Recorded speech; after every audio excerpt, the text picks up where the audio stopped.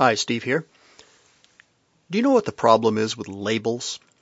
The problem is they get stuck on top of the thing that they're attached to, and in the process cover it up so you can't see it. And that's really unfortunate.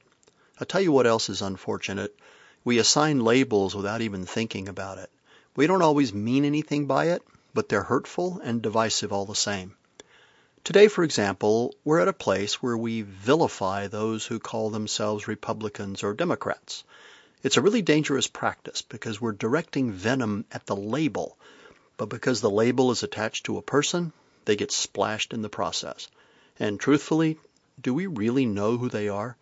Isn't it worth at least trying to get to know the person behind the label? I think it is.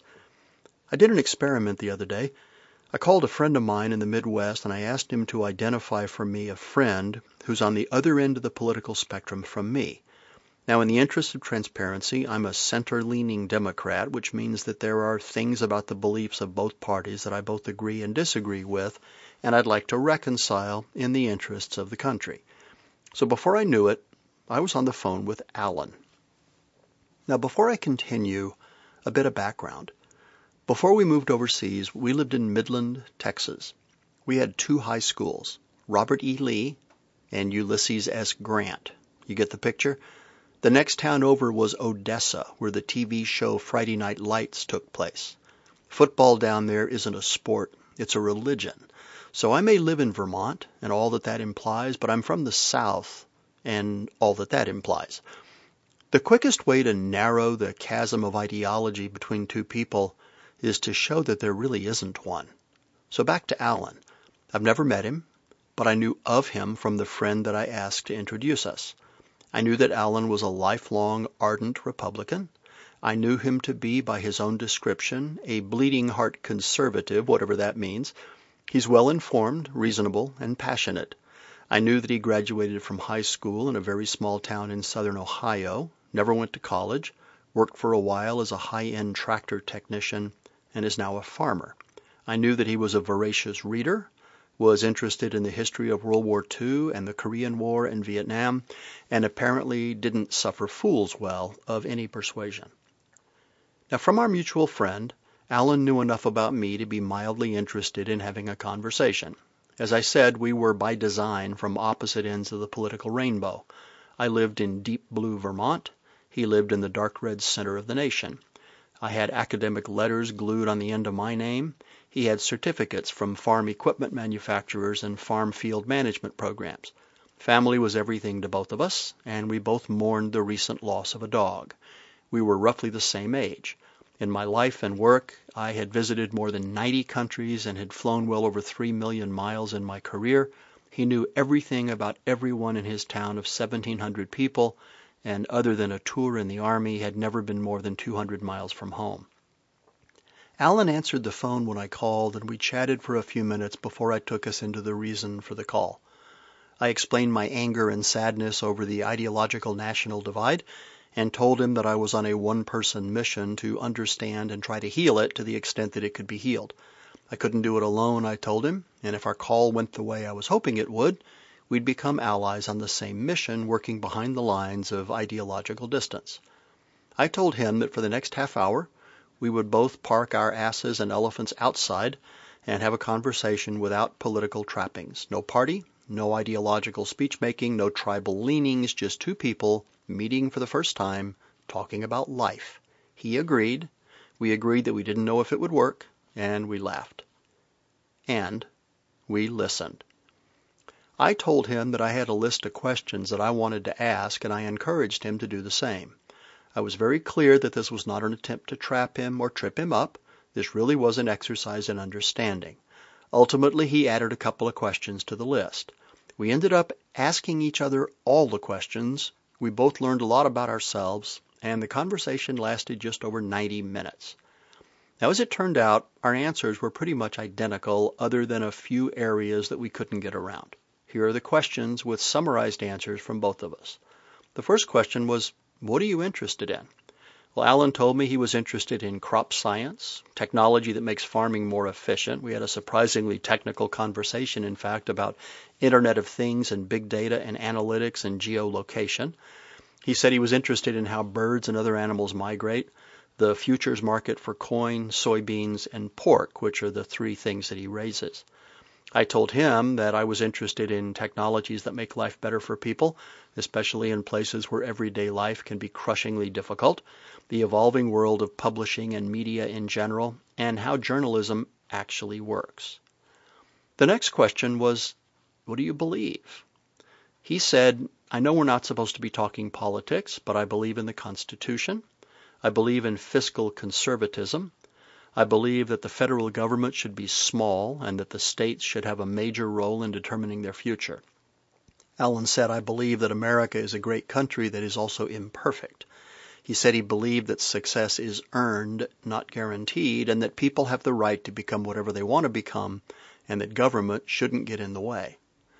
I agreed with everything he said, and I added a few things. I told him that I believe that the rights of life, liberty, and the pursuit of happiness are exactly that. They're rights.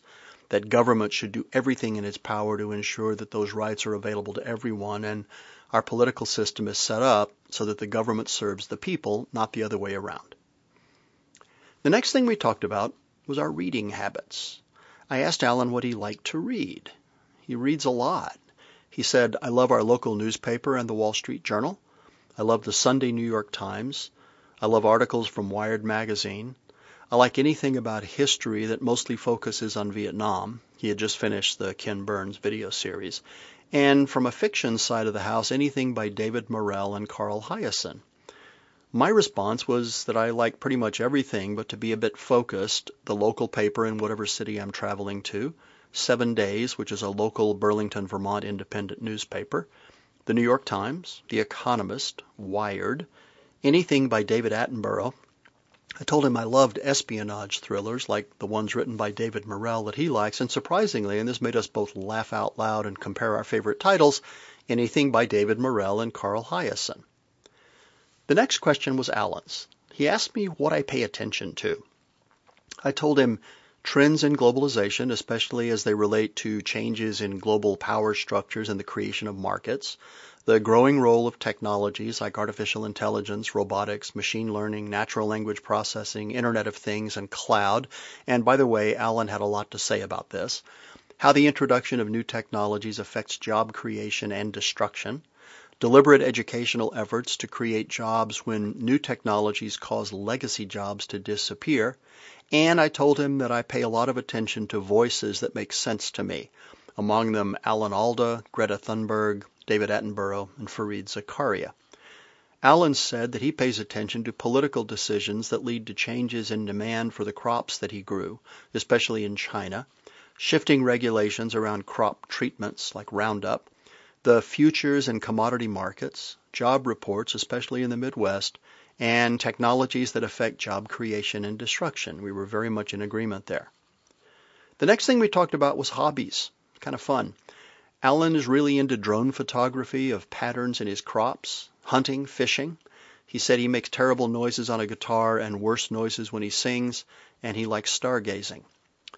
I told him that I like nature and landscape photography, wildlife sound recording, and scuba diving, and that I also made noise on a guitar.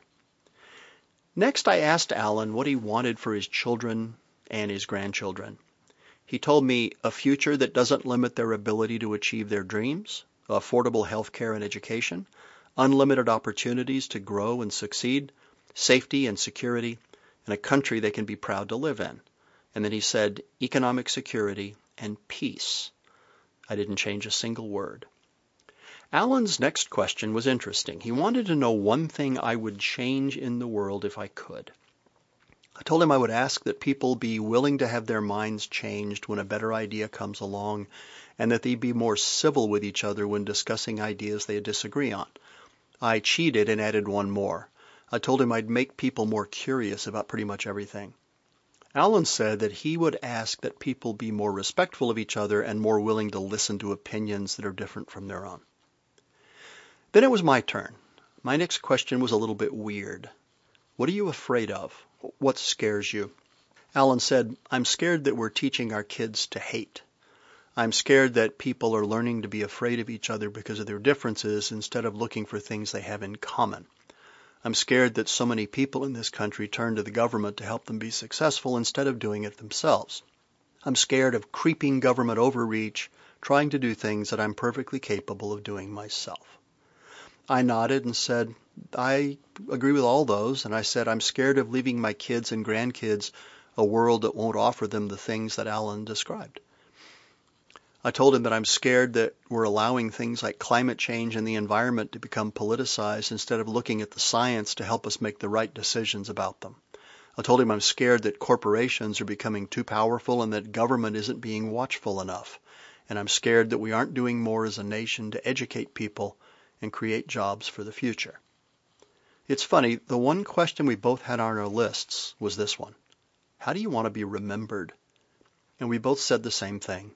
As a good husband, father, and grandfather, as someone who laughed a lot and made other people laugh, and as someone who also tried to do the right thing, as someone who made other people feel important, and as someone who was a patriot and a good citizen.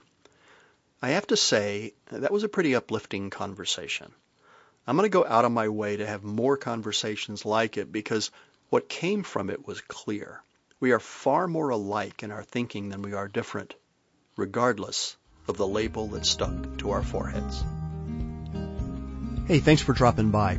I'm Steve Shepard, the host of the Natural Curiosity Project, where we're committed to the idea that curiosity leads to discovery, discovery leads to knowledge, knowledge leads to insight, and insight leads to understanding.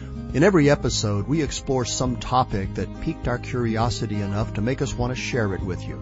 I hope you enjoy the journey.